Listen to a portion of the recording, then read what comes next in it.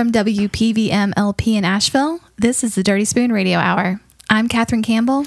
And I'm Jonathan Ammons, and this is Sam Evian.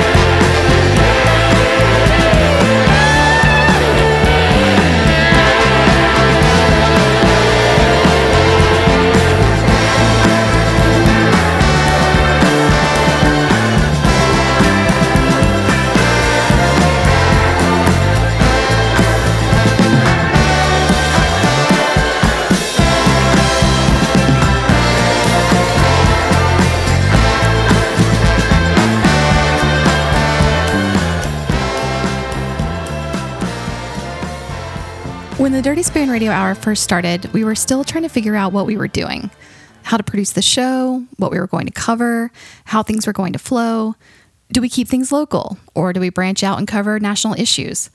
But by our second episode, we were hit with a 10-ton brick with the news that Anthony Bourdain had suddenly died. A hero to all of us at Dirty Spoon, we dedicated our opening segment to John's obituary for him, something you may have noticed that we replay every year on Bourdain's birthday, known affectionately in the food world as Bourdain Day. Well, we didn't do that this year, primarily because there was a documentary coming out about him called Roadrunner, but also because we were waiting for this piece by Californian comedy writer and essayist Kirsten Hernandez. Kirsten dug deep into Bourdain's catalog during the pandemic lockdown, and when restrictions were lifted, she decided to retrace Bourdain's steps through a city. Here's Allie Wainwright reading her piece, Following Bourdain Through Seattle. I believe Anthony Bourdain is the best writer of our generation. That's a bold statement, but it's a statement I stand by wholeheartedly. The fry cook turned restaurateur rose to prominence in 2000 with the release of his book, Kitchen Confidential, a provocative look into what he refers to as the culinary underbelly.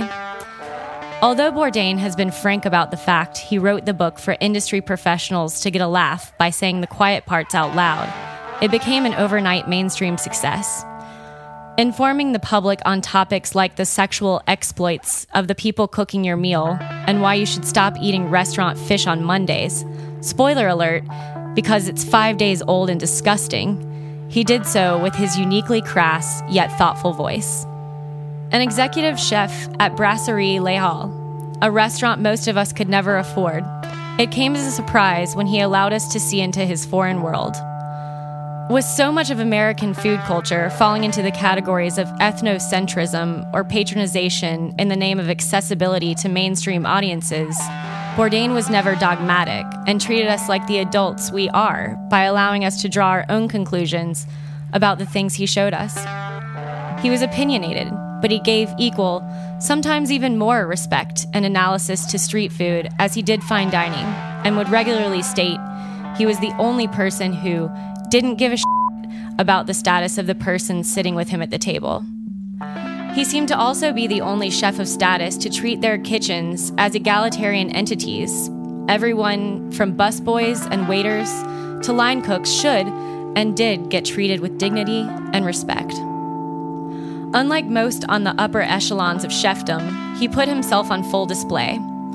Skipping the cultural norm of pleasantries was a frequent event as he ripped into others for what he perceived was dishonesty manifesting in many forms.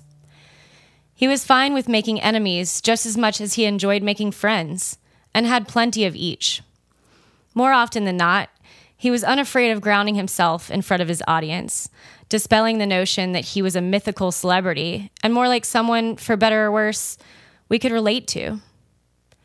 Medium Raw featured an out-of-place chapter about how he'd given up being cool after the birth of his daughter, and the Massachusetts episode of Parts Unknown featured him speaking frankly about his recovery from heroin addiction in a support group.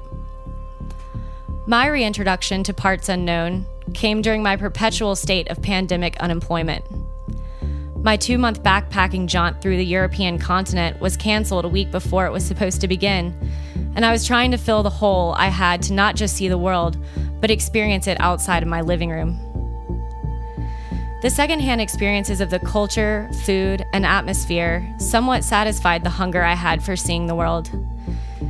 In many ways, it was more satisfying witnessing the beauty of what life had to offer through someone else's lens, a viewpoint made more sophisticated than my analysis could ever be.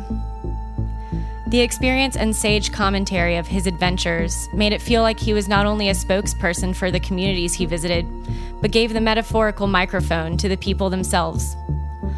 Above all else, audiences connected with the allyship so often missing from the discourse of white American travelers. He was more than just a TV personality to me.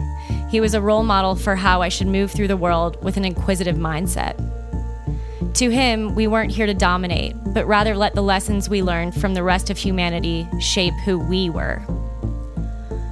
Aside from witnessing the brilliance Bourdain brought to our television screens, it seemed impossible for me to separate his escapades with his untimely passing just years before. I couldn't shake the psychoanalysis I was prone to, trying to pick apart the perceived misery, looking for signs of his unhappiness. I squirmed every time the man joked about wanting to kill himself, emotional when he mentioned his beloved daughter, and felt secondhand pain in a particular episode in Sicily where he ran away from the production crew after having a crisis of self-confidence. Despite wanting to have fun, revisiting the adventures of someone I so loved and admired shoved me farther into a state of existential darkness with each episode. The news of his death shocked us all, an announcement so profound it expanded beyond the culinary world, spanning professions and generations. Everyone from presidents, celebrities, dignitaries, and even chefs, those to whom he dedicated chapters of volatile criticism, came out to acknowledge the talents he shared with the world. To most, he was more than just another celebrity chef with a reality show. He was someone who showed us his soul, someone interested in sharing things we would have never seen by ourselves. A friend who put his integrity before stardom. No one like him came before, and no one has come since, leaving a void in pop culture and in our collective consciousness. I feel many of us lost a sense of purpose and adventure over the course of the past year. Our wings had been clipped. For good, noble, and necessary reasons, but it didn't prevent the creeping feeling of being stuck. I had forgotten, after a year and a half, how to be a global citizen, to enjoy life beyond my home after being told for so long that life beyond my walls was dangerous, life-threatening. I wanted to relearn how to be a part of our quick and curious society again, and I saw no other way but to follow the example of someone I considered to be a master. So I took a train into Seattle and embarked on my effort to recreate the food tour seen in season 10 of Parts Unknown.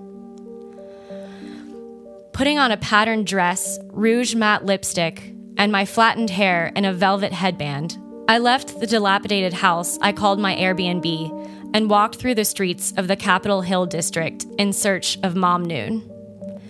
The restaurant, specializing in Lebanese cuisine, was dimly lit, accentuated with multicolored glass-blown light fixtures, and 50 ceramic flying pigs descending from the ceiling, representative of a story originating from Middle Eastern mythology. The waiters were friendly, eager to describe what laid before me on the gold-tinted tin plates. The dining room was still at half capacity, allowing for the rare gift of hearing my own thoughts as I focused on what I was eating. For the first time in what felt like forever, in an effort to reintroduce myself to the cultural idea of fine dining, I closed my eyes as I took a bite. A mixture of various herbs, lime thyme, and the flaky crust that clung to molten cheese rolls topped with garlic molasses. For a minute, I let myself be taken away with enjoyment, trying to soak in not only the fact that I was partaking in one of the best meals I've ever had, but that I was outside again and I wasn't afraid.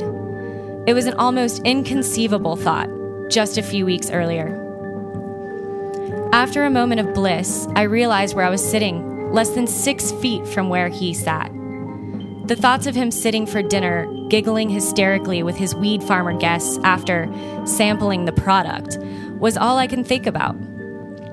A sadness loomed over me at every stop. I couldn't help but feel confused and upset and a little angry. As someone who has tried taking their own life, I should have a better idea or a more nuanced view on what it's like to be in that mindset. I couldn't help but think about myself at 17, convincing myself that if I worked harder or was more talented, I could be someone who wouldn't want to die. I told myself that maybe if I got to live my dream life, one of friends, food, and travel, that maybe I'd be happy enough to want to stay. Reliving the moments I had seen in him less than a year before his passing addled my brain because it was so hard to remember that nothing on earth could end those feelings, not even when you have the everyday life of someone's fantasy. I forgot that suicidal thoughts are unavoidable moving goalposts. At every stop on my tour, I made it a point to ask the restaurant workers what he was like, if he was anything like what we saw on television. The consensus was that he was even better than we could have guessed from afar. The waiter at Mom Noon told me Bourdain's favorite dishes and that he personally thanked the kitchen staff. The fry cook at the Pacific Inn, busy salting the French fries, took a quick second to duck around the corner and proclaim giddily, he was so cool, before saving the bubbling spuds from scorch. The best story came from the owner of Taylor's Oyster Bar, who asked Bourdain to sign his copy of Kitchen Confidential.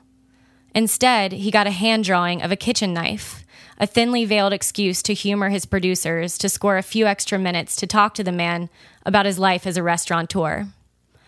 Before leaving, Bourdain approached the restaurant's publicist to ask quietly if he could smell her baby, acknowledging that it was a weird request, but telling her that it was his favorite smell in the world. She, of course, gladly obliged. After all the anecdotes, the light that came to the faces of those recalling their encounter, the luminescence dimmed when nearly all of them said the same words. I don't know why he did what he did. Some excused themselves back to work, some choked up, but the conclusion was the same. The man was loved. The fact that he was gone for reasons none of us understood caused a visceral reaction in those even on the periphery of his life. It wasn't until I arrived at Bourdain's final Seattle stop, the Shanghai Room, that I confronted my initial mindset. Sitting with friends in a booth adjacent to the bar, smacked out of our minds eating French toast at 9:30 p.m. and watching Leprechauns on the projector screen behind us, I realized that this was the takeaway from his life's work. I traced his steps through the Emerald City, walking through the same doors, eating the same food, and experiencing the same people, almost forgetting to proceed with the same amount of joy, of curiosity that made the man we knew so special. Food, as he taught us, was meant to be something that brings us together. Food was something that sparked joy and started a conversation amongst both friends and total strangers. Whether it was Jollibee or Noma, Bourdain's work taught us that what was on the table was just as important as who was sitting around it. When we consume his work dwelling on the end rather than enjoying the now, we miss that lesson entirely. It isn't possible to entirely eliminate the circumstances of his passing from the conversation. Doing so is a contribution to the age-old cultural idea that suicide is too dark, too taboo a topic to speak aloud. It is possible, comparatively, to center the conversation around his legacy, the things he did while he was here that made him so adored by those who knew him through himself or his works. Anthony Bourdain doesn't require an asterisk by his name, an addendum wondering why his demons drove him to the end. The thing is, we won't ever know the why. Trying to figure out who he really was behind the camera is a disservice to his memory because he always wore his heart on his sleeve. He was the baby smeller, the man who'd fight for the fair treatment of waitstaff, the one who would show up late to his next location because he took the time to draw a knife in a restaurant owner's book just to buy time to talk. Bourdain is the greatest writer of our time because, unlike others more focused on hubristic endeavors, he was consistently and unapologetically himself, showing his passions, his fears, his loves to us all. By extension, he taught us that it was okay to show our passions, fears, and loves. That was the vulnerability that made us fall in love with him. The way we honor his memory is by speaking of him in that light, the light of kindness, humor, and humanity, and by choosing to live our own lives in the same manner he did, wandering steadfast into the great unknown. The Dirty Spoon Radio Hour is made possible by our underwriter, the Marketplace Restaurant. Founded in 1979 by the pioneering Mark Rosenstein and reimagined by Chef William Disson over a decade ago, the Marketplace is back open and serving their signature foods farmed by our neighbors. Asheville's original farm-to-table restaurant, the Marketplace Restaurant strives to bring you the best of what our region and our farmers have to offer. For more information on our underwriters, or to find out how you can support us through our Patreon, visit dirty-spoon.com.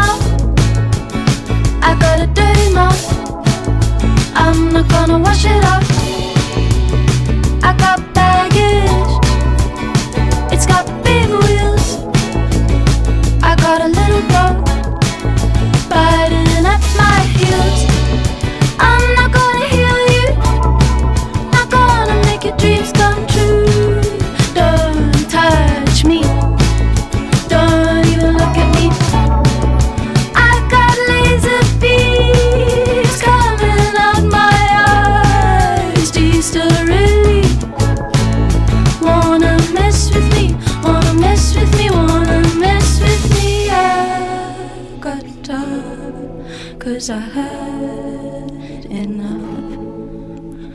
I was a girl with a big heart, and they really roughed me up. My body fell asleep when they took it away from me, but I got it back. Now I do what I like with it, do what I like with it, do what I like with it,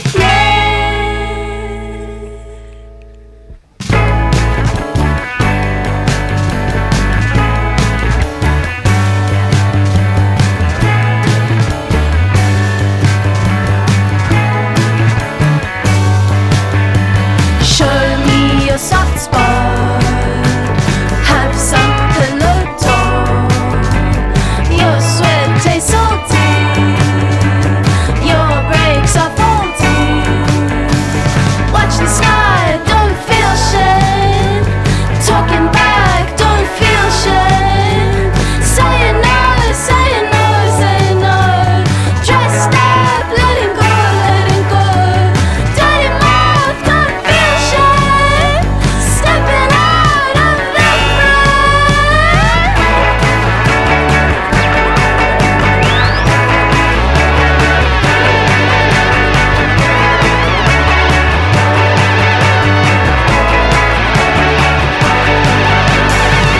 For a lot of us in the food world, cooking is a love language. It's the way we nurture the people around us. I've never been much of a gift giver, and I'm not the best at quickly conjuring up an affirming word, but if you're hungry, I'll drop everything to cook for you. It's something I learned from my grandmothers, and something that feels ingrained in me. Seattle's Shauna Beestock found herself in a crash course on cooking for others. Having wrestled disordered eating since the age of 14, it was a challenge for her to take to the kitchen when she became a respite caregiver for foster children. I have a teenager arriving at my house to stay the weekend. I have dinner on the stove, Cheerios in the pantry, PB&J in the fridge. None of these things are typical for me. I'm 47 years old. But recently, I became a foster youth respite provider, taking care of teens for long weekends so they and their foster families can get some space from each other. The space that opened up for me, too, was much, much larger than I expected. I know nothing about Jay until I open the door to him. He takes up space in my kitchen while trying to disappear. A large, messy teen, uncoordinated and jerky in both movement and communication. As if he can't decide whether to punch through the borders between himself and the world or build more walls. I have made spaghetti and meatballs, something I have only read about and never actually made, but seems aggressively normal. Jay is my first respite kid, and I'm clearly out to prove something. I spoon some onto my plate, but can't eat it. I'm not sure whether it's excitement or appetite or fear. I'm all over the place inside my body. He eats half the pot at the first go. He doesn't seem to care about my plate at all. The light washes over me. I have fed a human being. I look at my plate and I want to laugh. I eat dinner. Afterward, Jay retreats into a virtual world, and I feel expansive. Like I've broken through the forest on a long hike up to clear sky and mountain views. I wash the dishes and think about my parents. Making this dinner cracked open a floodgate of understanding. Not so much about myself. I've been in conversation with myself about food, hunger, control, power, and space for a long, long time. But for what my own mom and dad went through when my eating disorder first took root. I'm very close to my parents. I've been working with kids and teens for decades, and I've done my share of therapy. But feeding foster youth has been a new adventure, putting me in a different relationship with my own body, boundaries, and capacity. My home feels like it's bursting with food now. All these cans and bags of rice and freezer full of fruit and veggie burgers that never used to occupy these cabinets and drawers. It's part of my licensing. It's required that I stockpile food in case of disaster. This for the woman who lived for years with only a few yogurts in the fridge and protein powder in the pantry. I am fortified. And yet, that yogurt girl wants to flail when it comes to producing a meal. It's like I have a closet full of clothes and can easily dress for the weather and go out clothed. But what would I wear for a date or a job interview? Presentability is not my forte. But for these kids, I want to try. I'm upfront with them. I'm more of a snack person, I explain. But let's try for 1 to 2 meals together a day. One of the best tools in my recovery from a 35-year-old eating disorder was finally freeing myself from traditional meal expectations.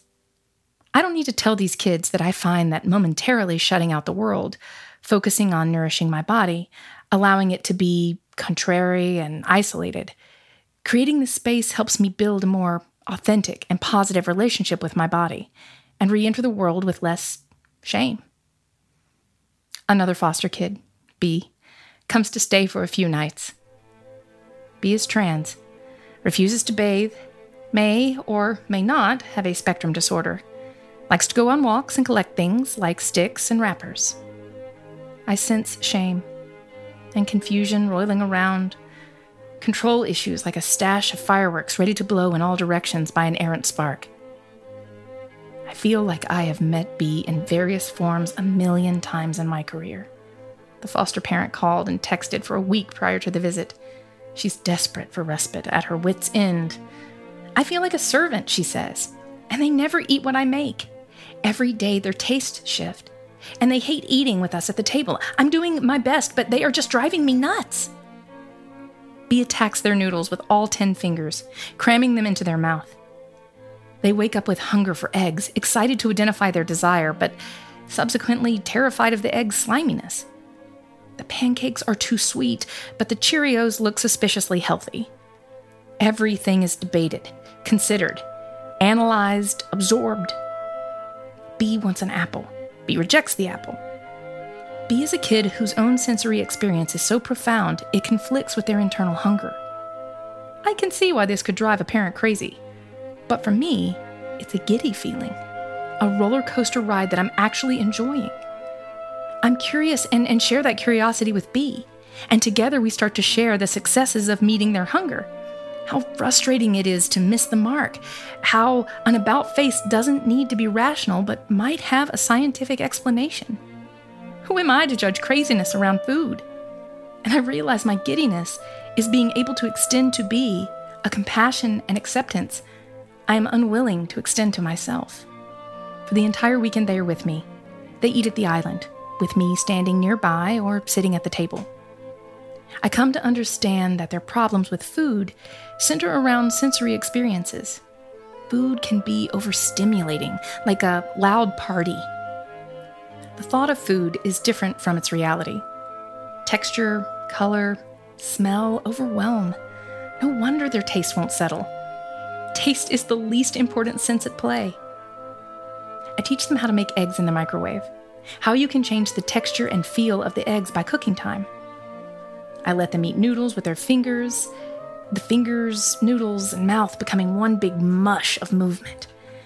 I'm not responsible for teaching table manners. Maybe they will be important later.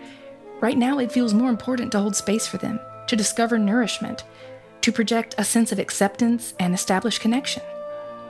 Later in the weekend, they ask for a fork for their noodles, and I am filled again with that rush of delight. But this delight high comes with a crash. Having a kid in my kitchen upends all of the protocols I have put in place to protect me from myself, to provide my own structure and limit my choices. I feel naked, like they can see all the stuff that came before in this kitchen. I feel trapped, like I used to feel at family dinners starting around age 13. My parents were granola, literally. My dad made handmade granola in huge batches once a month, and they ate it every single morning with sliced banana. My mom had recipe cards, some signature dishes from the Moosewood cookbook, and a lifetime of internalized gender roles at war with a fierce, formidable feminism. In my teen years, 2 key events happened.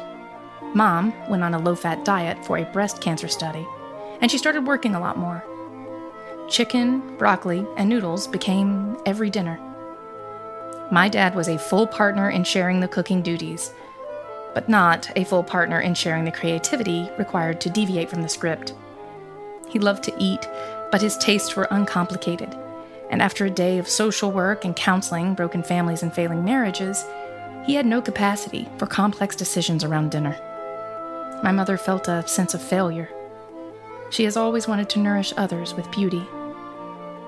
I pause now, years later, to consider how my own failure to eat these basic dinners must have contributed to her guilt, confusion, and sorrow. I always was aware of their pain, their worry, their terror for my survival. But I don't think I ever really thought about the joy that came with the gig, and the tremendous loss. What a gift it can be to feed a growing human being. That dinner could be a sunbreak in the storms of life. What a grief it can be to have a child reject that gift. That dinners could turn into a series of gray days without light. I have always loved my family. Loved our weirdness and power as a small but mighty foursome. So my discomfort in my body went to war with my desire to connect.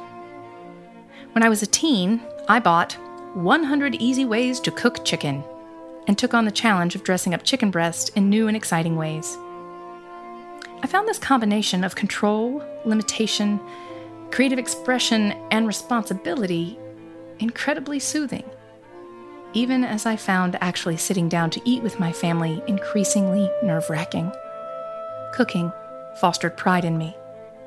Eating fostered shame. Revisiting this history through a parental lens now eases up that trapped feeling. I am able to extend empathy to my parents as I would a peer, a friend, and in doing so, feel the empathy coming back at me. I marvel at how transformative the relationships between me and these foster youth are, and how little the youth themselves might ever realize the gift they are giving me. Z shows up with little warning, and my anxiety spikes in preparation for her arrival. I narrow my focus on my cupboards, try to plan a meal.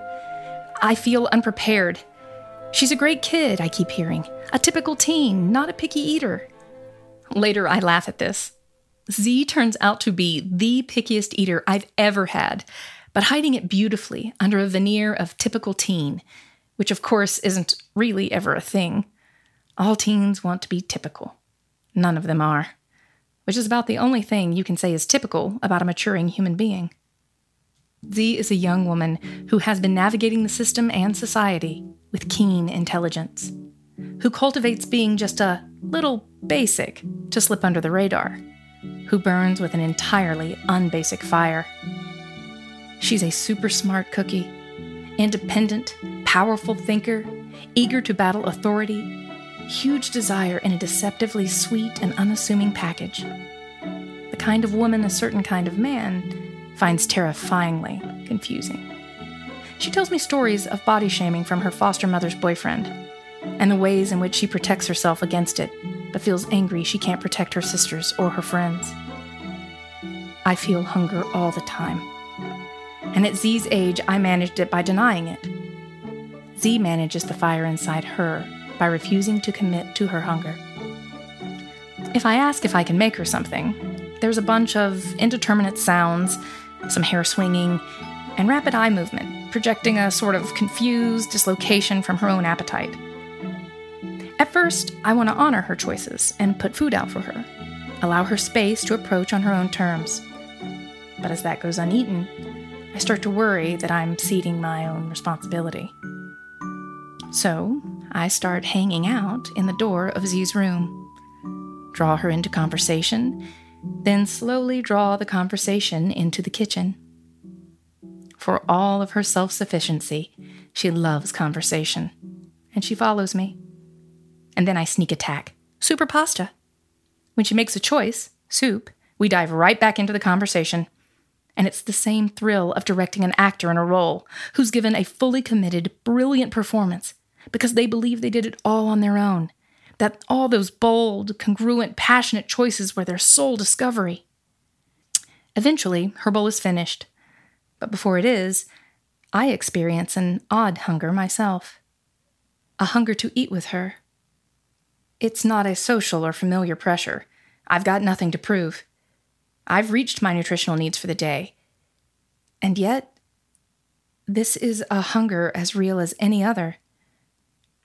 I feel connected to her, and connected to her own hunger for both nourishment and the world. Kids need structure, and traumatized young people grappling with instability and impermanence and loss of control need both structure and autonomy. I think about the choices my parents gave me, the choices I give my students and my colleagues. All of us contain inchoate appetites. Our emotions take up the room in our bodies, in the world. My own parents must have talked in tense tones for hours, debating whether to let me eat whenever or demand participation in family meals, whether to bargain or demand, whether to conflate calories and family connection time or separate them the way I would always separate my food as a child.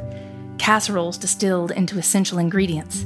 Peas over there, chicken over there, noodles over there, later to become protein over there, carbs over there, fat over there. Each macronutrient accounted for. Did my parents physically experience the violent contradictory hungers in my young adult body as I restricted meals and crept into the kitchen late at night to feed myself out of sight? My desire to remove myself from the casserole of my family changed the taste of what it meant to be a family. I am late to the joys of feeding a child a meal. Refueling and nourishing ourselves is crucial, but sometimes our own needs are unclear. Trust in our bodies can be broken. Signals can be indistinct or cacophonous, unreliable, crackling like static on the electrical pathways of our stressed-out brains. I find that helping others in these moments offers healing. Attending to someone else's needs calms my own needs down. I'm still scared of meals, but I work on continually reframing meals as a tool, not the goal. The goal is nourishment. Nourishment is a place where I feel confident, where I can use my experience as an artist and an educator and share my pure and immediate joy in the science and imagination of cooking. To create something that previously didn't exist. I recognize the myriad ways trauma, anxiety, betrayal, distrust, and loss can show up in the body. I know 100 ways to cook chicken. I know infinitely more ways to cook up compassionate curiosity. We're having chicken and broccoli. There's pasta if you want it. Come tell me about your day.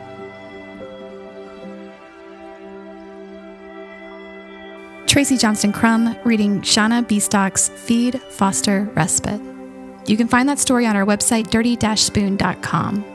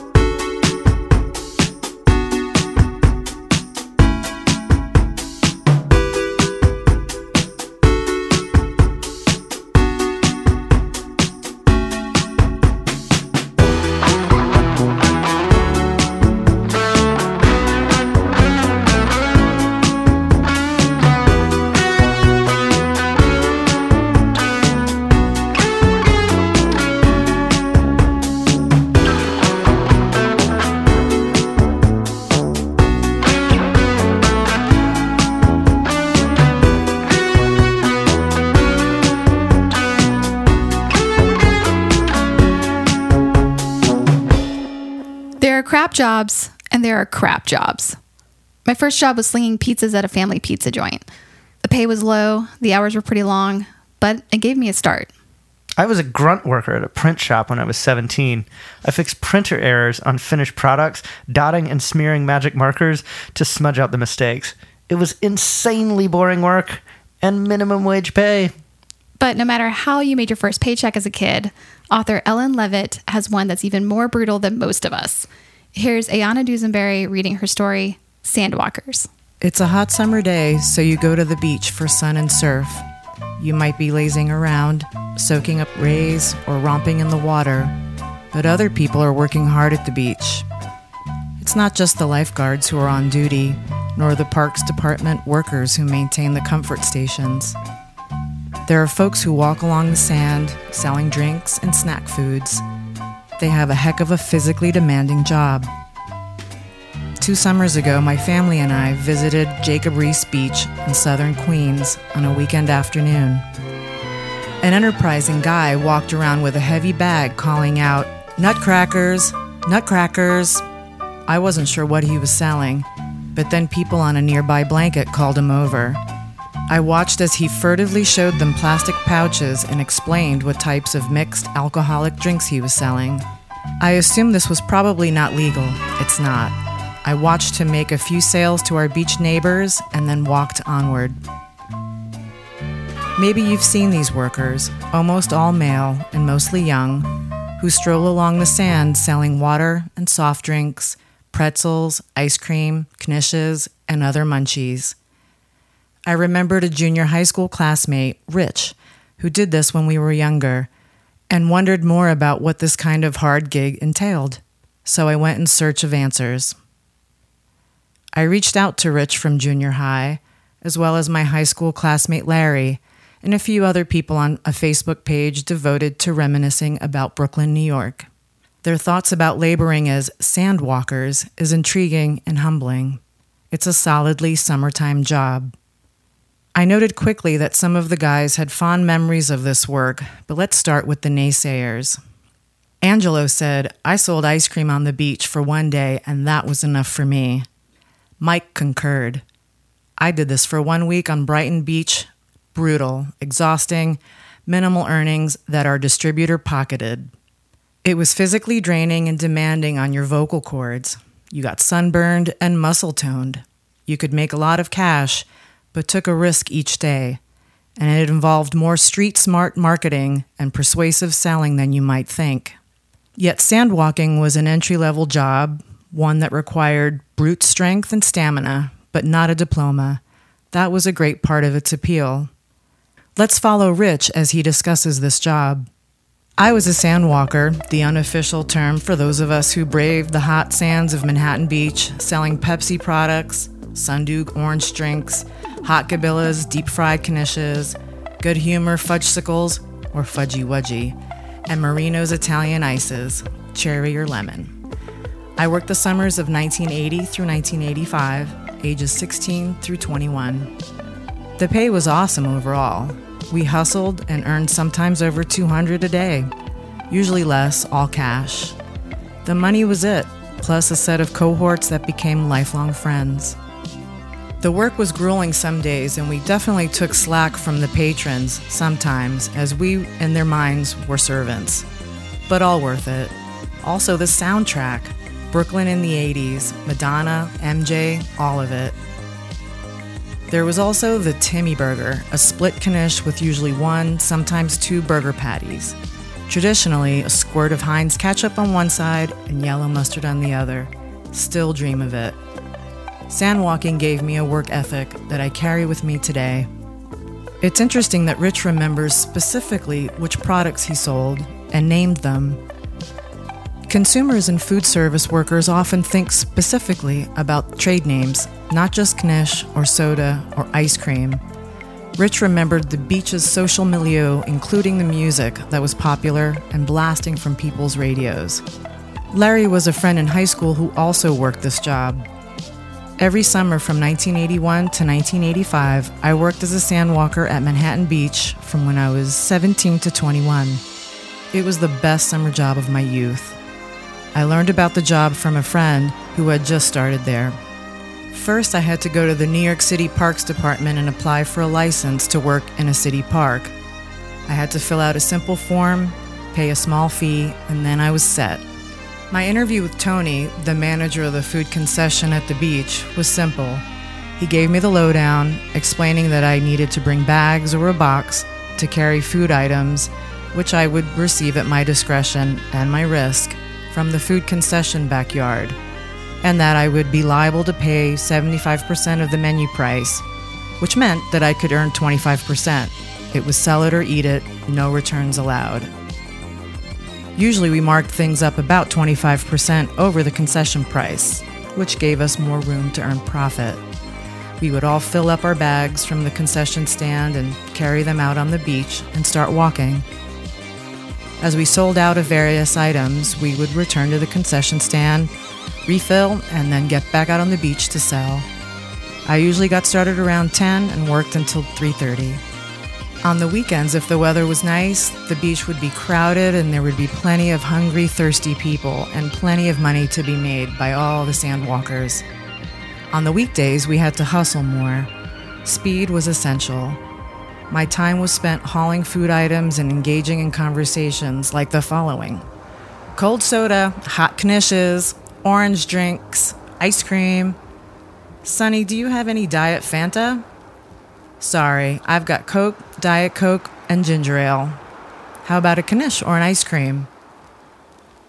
It was hard work carrying 40, 50 pounds of food items and walking up and down the beach a lot while shouting out loud. If you wanted to move food items, you had to think about the weather. Hot, sunny days made people thirsty. On cloudy, cooler days, people wanted to eat more. Timing was important too. Drinks sell early, and then around lunchtime, people want to eat. Ice cream sales pick up later in the day.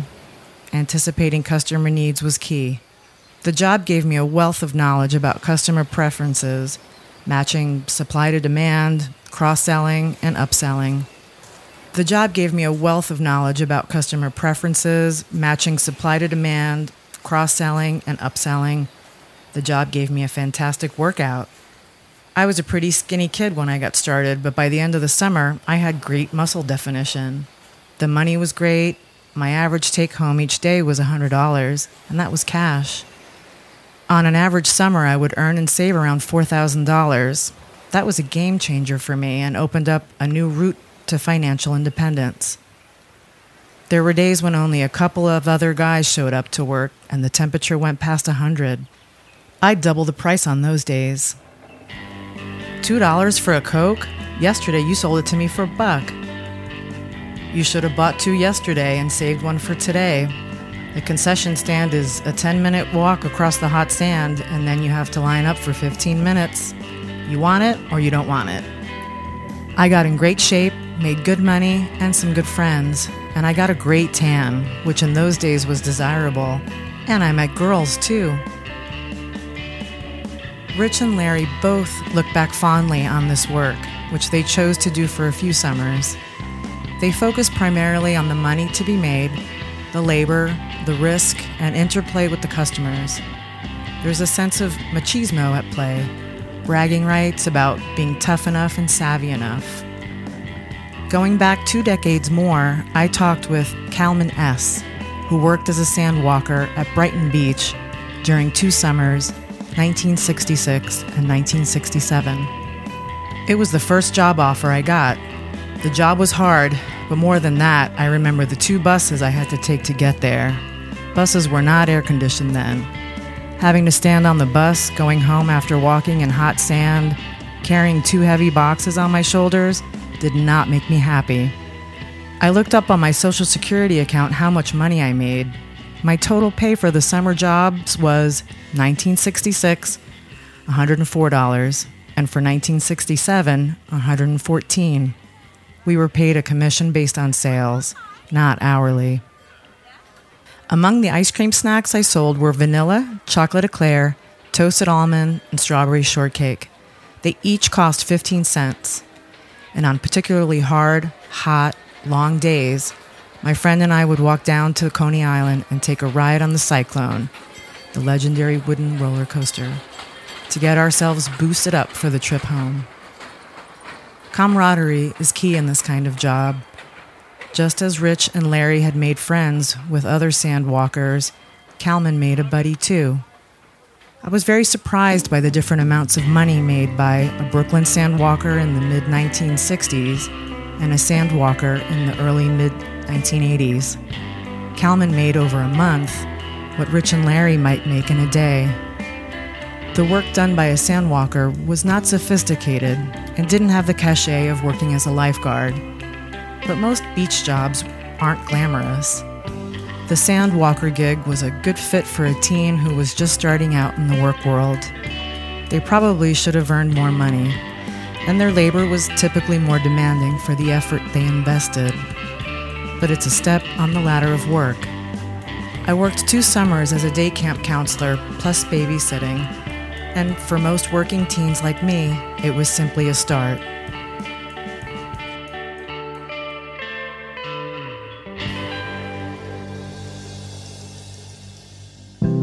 The Dirty Spoon Radio Hour is made possible by our underwriter, The Marketplace Restaurant. Founded in 1979 by the pioneering Mark Rosenstein and reimagined by Chef William Disson over a decade ago, The Marketplace Restaurant is back open and serving their signature fresh foods farmed by our neighbors.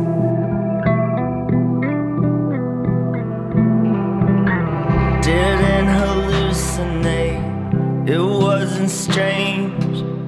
Inside the lines I drew, been staying in my lane.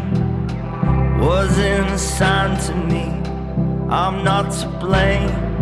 Brown bottles of Jameson, gray ashes in a tray I put out. Got cancer sick, got on a plane. Visited the Vatican to watch the pontiff wave, and he said, Benedicite, Benedicite, Benedicite. On a long, hot Sunday.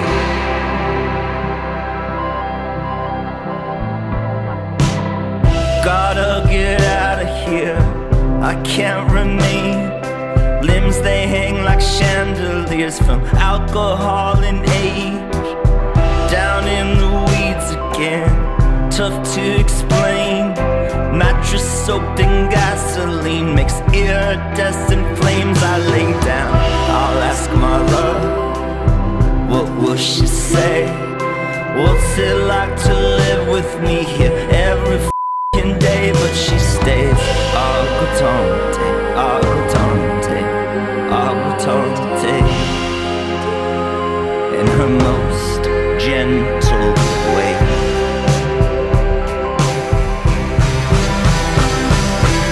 Still think of New York every time.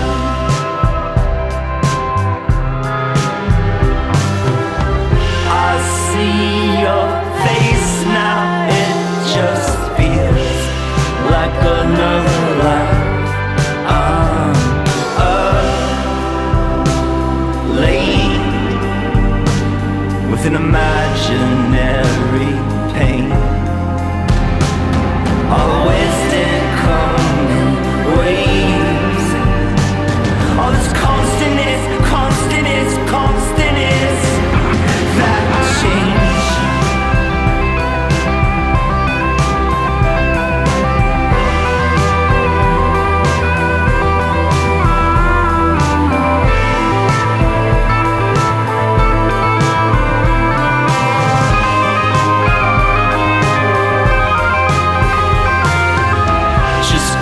Kids real quick, can't start the car.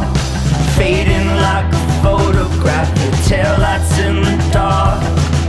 There's nothing left no more to tear apart. Agonies are infinite and sympathies just aren't, they run out. I've seen that void, tried not to stare. There's bodies in the Bataclan, there's music in the air, and they sing Ifame, Ifame, Ifame, Ifame, and wish you were here.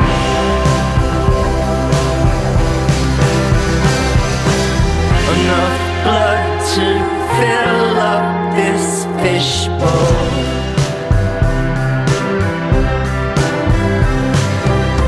Keep swimming round the exits blocked. There's nowhere to go. All these same fears, year after year. All the old ones reappear. Only differences, differences, differences. You're not here.